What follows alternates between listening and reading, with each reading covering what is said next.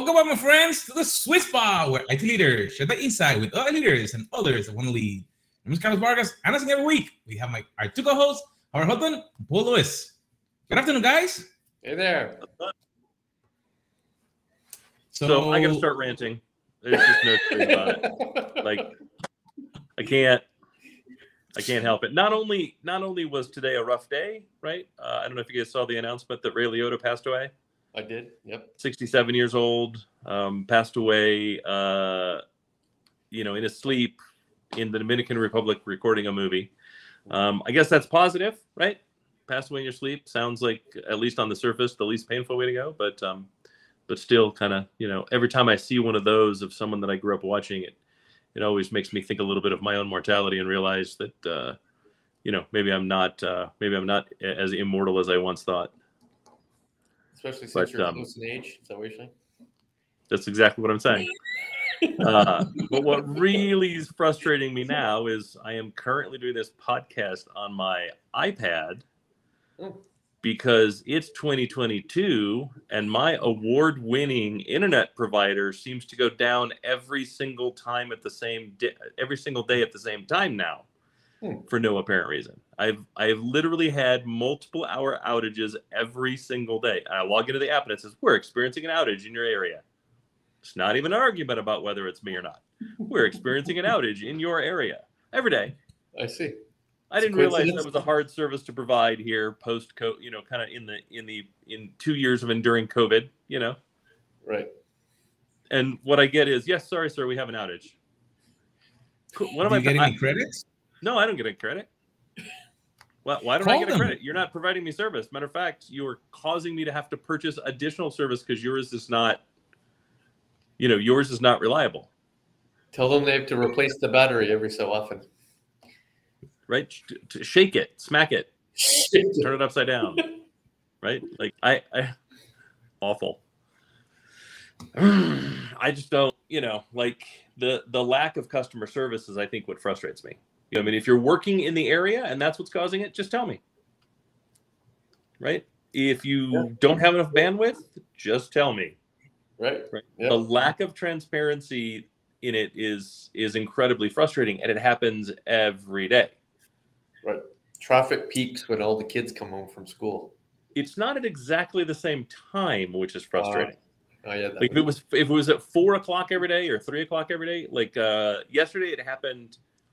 And it always happens right in the middle of a client call, which is the best part. I just suddenly disappear from the client call. Just goodbye. That's right. I've given you all the advice I can. Right. I guess this call's over. There used to be a manhole that was getting water. At least I had the exact same problem last year. And it was that water was leaking into the manhole and something happened, but I was having something very similar. If it was water in Denver, I promise the police would be on site. FEMA would be called. We don't get any water here. Right. By law, so Colorado just recently passed a law that said you can put out water barrels. Like you can capture water that comes off your roof into a water barrel. Sure. But by law, you're limited to a maximum of 2. 2 barrels. 2 barrels. So what happens? Water is our most valuable resource. You're supposed to just let it fall off the barrel once it's full, and then go back into the reclamation, the city reclamation, or the or back in the water table eventually. Interesting. So it just was a weird nuance to the law that I was like, I don't know that I quite understand that. Were they doing a lot of water hoarding? They'd have 1 barrel. Somebody would cap it, put it into their garage, put another barrel down, cap it again. It's like a big. I mean, I'm not going to lie. I thought about it. Well, so you put a little hole on the bottom and you put a tube that goes somewhere else. So it's only 1 barrel. Right. So it just continually goes to some. That's not a barrel. That's a storage tank. I'm sorry. It doesn't qualify. That's right. Doesn't count towards my 2 barrel limit. It's a storage tank. That's I've redefined it. So thinking about you're losing internet, and the internet, it's somewhere in the sky on a cloud somewhere that we don't know where it goes. Let's think about that. If we're thinking about providing service, and in a cloud, there's different ways of providing it. How should we decide which cloud or what solution to look for or to implement for? That was a hard one to bridge, in fairness. A little bit. Yeah.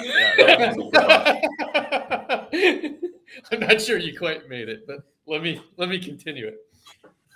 So I've had some recent conversations, not just with sort of other CIOs and CTOs, but even internally in the organization, about, I'm going to call it technology principles for a CIO. Like, you've got some big ones, right? I want my IT culture to be like this. I'm going to empower leadership. I'm going to be 100% transparent. Like, there's a set of principles. One of them might be a technology principle that has to do with cloud. Like, up to now, there's been a lot of, cloud first, cloud only, cloud additional, right? You've seen that kind of stuff. But I'm thinking, have we got to the point where we've reached sort of maximum complexity when we talk about deploying to the cloud or creating new services in the cloud, or even the difference between applications and data services in the cloud, where I have to think architecturally? And do I have a binary decision right now between, do I architect for cloud native services and frameworks, or do I architect for cloud agnostic architectures and services? And by that, I mean this. Do I think about my application deployment or my data insight deployment as consuming a thread of PaaS services that are naturally created within each one of the clouds, effectively picking a cloud, and consume them because we're presuming that they were naturally invented as an integrated suite? Or do I think about it as getting the best third-party services that I need to string together in order to ensure I'm agnostic away from any one individual cloud, in case not only do I want best of the best on the individual service themselves, but that I should be able to shift to another cloud if I had to? Or is it not a binary choice in any way? No, I think it is actually, and I think the nuance you added to the question, I think changed what I would have said at the beginning to kind of what I would say now. Okay. I think it's an evolutionary answer, right? I think when you start, you really have to pay attention to what does your business do, right? And I think that leads to your first cloud provider answer, right? Mm-hmm. So kind of to keep it easy, right? Are you a Microsoft shop? In which case, probably Azure, mm-hmm. right? Are you a software development company? In which case, probably AWS. Are you an open source company? In which case, probably GCP, mm-hmm. right? I don't see any of the other players necessarily as primary clouds, right? I'm cool with somebody saying, yeah, but I have this use case and it leans more towards Oracle or IBM or whatever. That's fine, right? But just speaking in large generalities, so I can get to answer the question. So I think you have to pick pick a horse to ride, and sometimes that horse may be, I'm not moving my whole data center to the cloud. We're going to start with this new application in the cloud, and that application requires translation services. And today, Azure's translation services are better than AWS's. I'm speaking hypothetically. I'm not saying that Azure is better than AWS. It was at one time. It goes back and forth, but that actually goes to what I'm saying. So I think you have to pick kind of one horse to ride to start, right? However you get to that decision, whether that's driven by the kind of big mover and shaker kind of decision, right? The thing I brought up first, or whether it's I'm putting one application in the cloud. I think you also need to look at your application design and make the applications themselves modular from your infrastructure, right? We always thought about it as one thing. It went into my infrastructure, and therefore all of it went into what is effectively the same place. Mm-hmm. I might put it in a data center closer to the users, but they're still my data centers, and I run my data centers effectively the same way. Right. what I would say is you need to think about the capability in the cloud a whole different way and determine within the application support for that application, where does it make sense for that application to go based on a myriad of factors. Now, I think it's infinitely easier when you're a smaller organization, because the reality is you can likely only manage one cloud, right? I should never take people and go, hey, you're the Azure architect and the AWS architect. Right. You're the Azure engineer and the AWS engineer, right? They are distinctive, and I require a depth of knowledge enough that I need to dedicate an Azure engineer. I need to dedicate an AWS engineer or a GCP engineer or whatever engineer. And thus, the smaller I am, the more I'm going to have to stick with one horse, right? When I design applications, though, I really need to think about where is that service the best, because they're evolving at such a rapid rate. Azure might be better today, Google tomorrow, AWS, later. And I really need to be able to think about not only where am I putting it today, but where might it go in the future, right? How long will I ride that one horse for that one application? I don't know if that. No, I think that makes sense. And the argument either way I have seen most frequently are twofold. One, most people have have practically implemented multi-cloud to not mean single workload, single application across clouds. But what they actually mean was I have 5 workloads and I have situationally determined which cloud I want to deploy to. Right. So some circumstances it's gone to GCP, some circumstances it's gone to Azure, depending on what was appropriate for the time. If in fact you even have multi-cloud, I think it's much more likely, as you described, they already have an alignment with one, and therefore, at the very least, primarily, it's one of the clouds. I think that's dimension one. Dimension two. Hang on, let's dig into that just a tad, because I don't want to lose that thread. Sure. Because I'm not seeing a lot of companies strategically build multi-cloud. What I'm seeing is a lot of companies go, what is our cloud strategy? Oh, wait, we're already deployed in 7 clouds? Oh, well, I guess we're multi-cloud. Fair enough. That wasn't a purposeful decision to be multi-cloud. Right. Too often. Or they go, we have Office 365, we have Salesforce, we have insert name of SaaS application, and we have a public cloud provider, and therefore we're multi-cloud. Right. Neither of which really fits the definition of multi-cloud, much less hybrid multi-cloud. Right. And so I think it's important for the audience to understand that there's a difference between we did this thing and now we're calling it a strategy, and we created a strategy to properly support these things. One doesn't eliminate technical debt. The other one, the focus is to specifically eliminate technical debt. Right. So quick question. Is that decision a technical decision or a leadership strategy decision? But it's yes. Like it has elements of technical requirements in it. It should have elements of technical requirements in it, right? When it happens organically, when it happens because somebody pulled out their credit card for this cloud and somebody pulled out their credit card for this cloud and somebody pulled out their credit card for this cloud, it was not strategy and it was not larger technology. It was very pointed technology. The person or people deploying the project figured out how to make it work on that cloud, and therefore they made that decision for that cloud, right? So it's it's not a strategy decision, but I think it always has to contain elements of a technology decision, even if it's a much larger strategy and FinOps decision.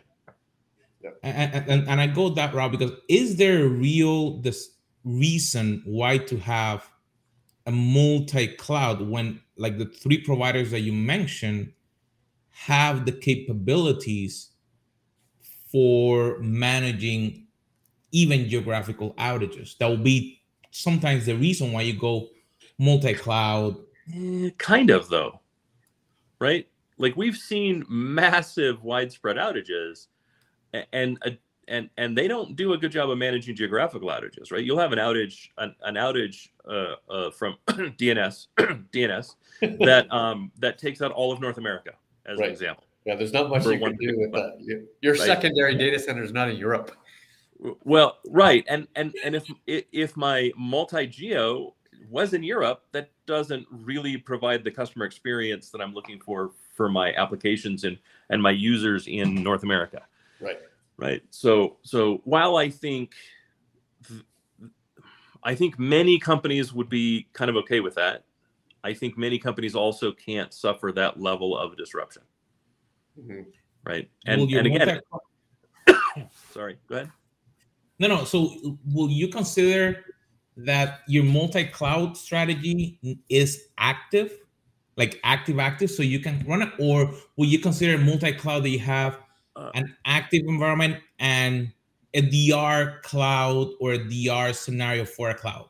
Well, I think this goes back to kind of the point that I was trying to make, which is we have to get out of managing these things as though they're monoliths, as though this was our former data center, because it's not our former data center. There's nothing stopping you from running 400 data centers in Azure in one region, right? We were supposed to have moved beyond hardware lifecycle management and into application lifecycle management, really moving beyond that into data lifecycle management, which means we should start referring to each application individually. And for the majority of my applications, it's not going to harm me to have that kind of outage. Okay, yeah, your application went down. It's a bronze level of support at best, silver maybe. So you're just gonna have to suffer through it, right? But my ERP application maybe, right? My customer-facing website, my partner applications, right? 3 or 4 kind of core applications, my CRM. I can't suffer that kind of outage. Therefore, yeah, I'm going to run that as an active in multi-clouds. There may very well be applications I run as an active passive, more like a DR situation, right? Where something has to get involved to trigger that secondary cloud to come up, right? Yeah. But really, I would caution, regardless of the number of clouds, regardless of if you're single cloud or multi-cloud, regardless of if you're hybrid or not hybrid, stop thinking about these things as monoliths and really start thinking about the holistic application itself, separate from all of the other applications. Even if they have APIs, still think of them as separate applications that are tied together by that API. It doesn't somehow then suddenly become one application because there's an API linking the two. Yeah. And to put a button on that, I would say, like, the multi-cloud result is usually happenstance, not by design, for the most part, unless you're a very large organization, right? A telco, a bank, sure, you're probably spreading the wealth. But for everybody else, it just happened to turn out that way because you consumed a bunch of applications that happened to be deployed in a variety of clouds. But that was angle one on whether I should be cloud agnostic and cloud or cloud native. The other angle was how you perceive cloud. Do you perceive cloud as IaaS, or do you perceive cloud as PaaS? So if you perceive cloud as PaaS, you are more likely to want a cloud native environment, right? Because it's a cloud function, it's a stateless server kind of environment. But if you perceive cloud as IaaS, it's about containers, right? Ensuring I can manage a variety of containers across a hybrid environment, and therefore you are more apt to think cloud agnostic. So yes, I would, like, if I look at it from the IaaS PaaS perspective, right, which is really the same way that I was looking at it, talking about the specific applications. If I'm just consuming infrastructure, then I'm consuming data centers, in which case I need to ensure that my SRE, right, is built in a way that it is changeable, it is fungible, so I can move from one cloud to the other, right? Ideally, I write for both clouds, even if I don't fully deploy to both clouds, so that if something happens and I need to move, I can, right? And I'm as cloud independent on my IaaS layer as is possible, because I'm not leveraging anything specific to the cloud. The cloud has nuances, right? Each cloud provider has nuances in how you build those things, right? But I want it to be as cloud neutral as possible, because I may have to move at some point, right? The economics may change for my IaaS. But PaaS, on the other hand, I'm leveraging the service provided by a cloud provider that may or may not exist on another cloud provider, and certainly will exist differently on a different cloud provider. and therefore I'm likely more cloud-specific bound to that PaaS. The APIs may be different. The core of the service may be different. The error rate may be different, right? All kinds of things that for way beyond economics may be very, very different. And therefore, I think that's a great way to put it, right? When you're designing IaaS, it needs to be as generic as possible. When you're designing PaaS, it's likely you're likely forced to be as specific as possible. And I think the more generic you get there, likely the less advantage you're going to get from the specific PaaS, and you may be leaving money or efficiency on the table that you could get if you were more specific. Does that mean the origination source really is the thing that matters at that point? So if the origination source is a lift and shift from a data center to a cloud, you're thinking much more IaaS. But if you're creating a new application from scratch in the cloud, you're thinking about PaaS, right? So yeah, so for sure. Building an application, I'm much more to think about, well, I'm going to use all the cloud native services. But if I'm lifting and shifting, you're more apt to think to yourself, if I've moved it once, I will move it again, and therefore it needs to be agnostic. Yes, but don't make the mistake that you're looking to cloud to be someone else's data center and you're just wanting to get out of that business. You're going to lose in that case, right? The purpose of cloud has to be two things. It has to be reduction of technical debt, in which case I need to be as modernization focused as possible, as transformational as possible, right? So I can reduce technical debt. And two, I'm looking for agility in the cloud, right? If all I've done is a lift and shift and that's my end state, I've just lost the cloud battle. Okay. But of all the workloads that have migrated from data center to the cloud, what percentage of that actually was a modernization of the application? 10. Really? 10. I think 10. Exactly. Very I think I'm being generous with 10. But at the same time, right? Go to those large organizations that you said are likely taking advantage of multiple clouds. Which cloud version are they on for themselves? 7? Right. Like Verizon's not on Verizon's cloud first project V1. They're on Verizon's cloud rebuild number 6. Right. As is every major company. That's not a call out against Verizon, right? Every Fortune 500 company, Fortune 100 company is on not version 1 of their cloud, right? And the mistake they made was just that. The mistake they made was they just did a lift and shift so they could say they're a cloud company. Well, that's lipstick on a pig. Mm-hmm. How about we don't do that? How about we take advantage of every possible, and it's okay to go, I have to get this stuff in the cloud for insert reason, but it can't be the end state. The end state cannot just be a lift and shift, right? And your strategy from day one has to be, okay, we are modernizing, which doesn't necessarily mean we rebuild every application, but it does mean we start looking at how are we deploying? Are we leveraging cloud scale? Are we leveraging the places where cloud economics work? And are we building that into our design, right? And as we take applications and start to move them, how much SRE are we doing? How much automation are we doing? How much DevOps are we doing, right? How much application independence are we looking at, right? Are we looking at even small pieces? Are we looking at leveraging PaaS versus IaaS, sorry, right? Let me offer another dimension and wonder aloud whether you have a different opinion. So do you have a different opinion on native versus agnostic when it comes from application workloads versus analytical workloads? Do you perceive those as different enough that you'd think native versus agnostic? So it depends. Yes, and it depends would be the answer, right? I think when we get into analytics, it's actually where I think the differences become even larger. Mm-hmm. Right?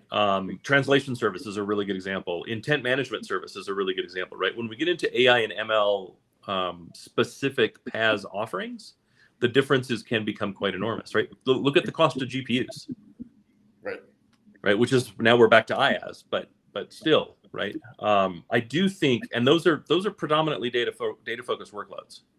That I think is really where the huge majority of difference is going to, you're going to see, and really where the decision framework starts to really play in. And I think that's also why we're seeing a lot more cloud agnostic storage vendors show up, right? Mm-hmm. Storage vendors where you're hosting your data on their infrastructure, which is peered to Amazon and Google and Azure equally, and you're not paying the ingress and egress fees for keeping your data on their storage, and yet you're utilizing the compute contained in whichever cloud makes the most sense, because even they're seeing the kind of fast-moving software first, data first organizations are likely going to find workloads where they have to take advantage of a piece of PaaS that is leading, but it's only leading from one of the three top vendors, or somebody they haven't even used yet,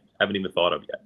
And giving them that flexibility is a serious, it's a serious market play. There are companies investing, tens or hundreds of millions of dollars into that particular play and seeing success. Mm-hmm. Well, that was healthy.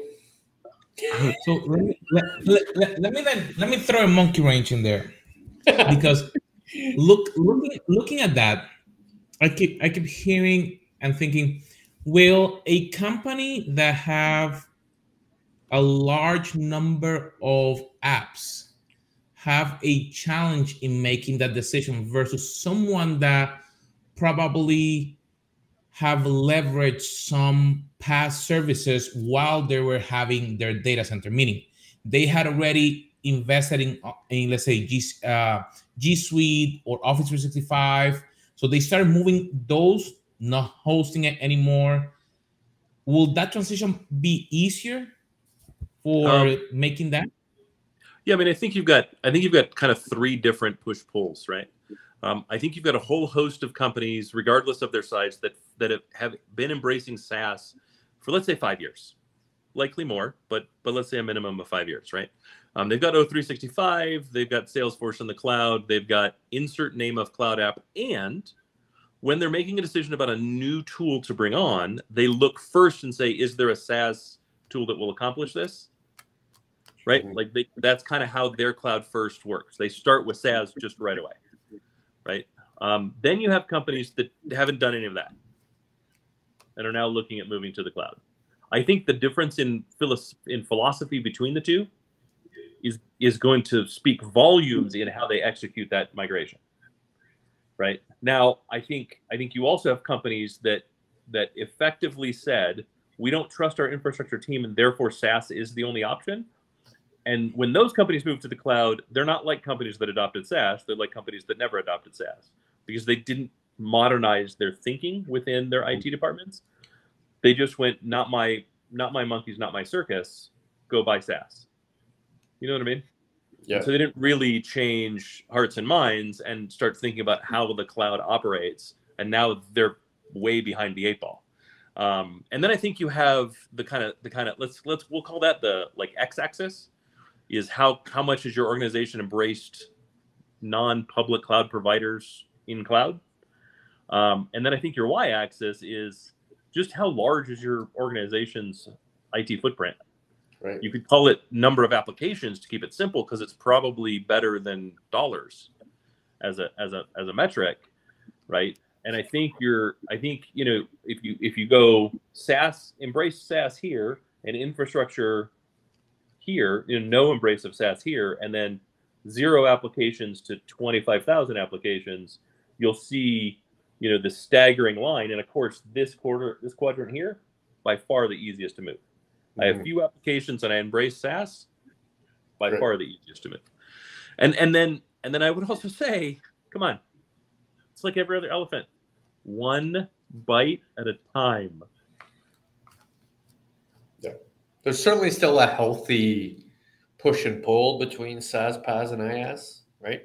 It all depends on, in many ways, who's making the decision, right? Business is making the decision, they're going to make a SaaS call. If application development's making a decision, they're going to make a PaaS call. If IT is making a decision, they're going to make an IaaS call. It's not entirely true, but let's say that is the norm, and it still is based on who has the power at the particular time or how complex the problem is. So if you've never done analytical platforms before, it's probably not in the hands of the business. It's probably in the hands of IT. And therefore, you're much more likely to think about it as a series of infrastructure services. Yeah, I would say you also have the within kind of that circular thought, you also have the evolution of things, right? And part of that evolution might be you started with SaaS, found that your SaaS provider had crappy API integration. Obviously crappy wasn't the word I was going to use, but we're trying to keep this PG-13 or better, right? And so within the context of that, you might then go, yeah, they don't have APIs, and now we want to start taking advantage of that data, right? Or they have wicked bad charges for the APIs or whatever. Now we have to look at, is there a PaaS or IaaS version of that or another SaaS version of that, right? So I think the other thing you need to try to avoid is, I always say you should have a policy that you review every application on a 2-year cycle. I don't care that it's 2 years, but there needs to be a cycle, right? Where you challenge, is this doing what we set out to do? Is what we set out to do the same thing we're trying to do today? And is this application, platform, whatever, meeting our needs? And it needs to be a really specific, really cyclical thing where every application gets the same lens, every application gets the same attention, right? To do just that, right? Are we leveraging the data contained within that application? Probably should be really high on the list of questions, right? Do we want to leverage the data contained within that application, right? Can we leverage the data? Blah, blah, blah, right? So. And did you use the term wicked bad because we spent last week in Boston? I like wicked bad. Wicked bad's one of my favorites. Always has been. But yes, being in Boston last week definitely increased my use of wicked bad. I did enjoy my clam chowder, my grilled scrod, and my Boston cream pie. That was a decent dinner. Yeah, that was actually the best Boston cream pie I had. I got served Boston cream pie like 3 times that week, and that was the best one I'd had. Nice. Very good. Carlos? Well, my friends, it's interesting to listen to both of you, how you decide when to use one cloud or the other one, how to build a strategy. And I think that that's the part that a lot of times a company doesn't take a methodical approach to thinking where to move. Like you said, Howard, they just take a credit card, it works in there, let's move forward. And then all of a sudden they find the crappy APIs that then they don't work for other stuff. But take the time, listen to this podcast, share it with your team, share with your leaders within the company, because it's really important to use strategy first before you get your credit card out. My friends, we'll see you on our next episode.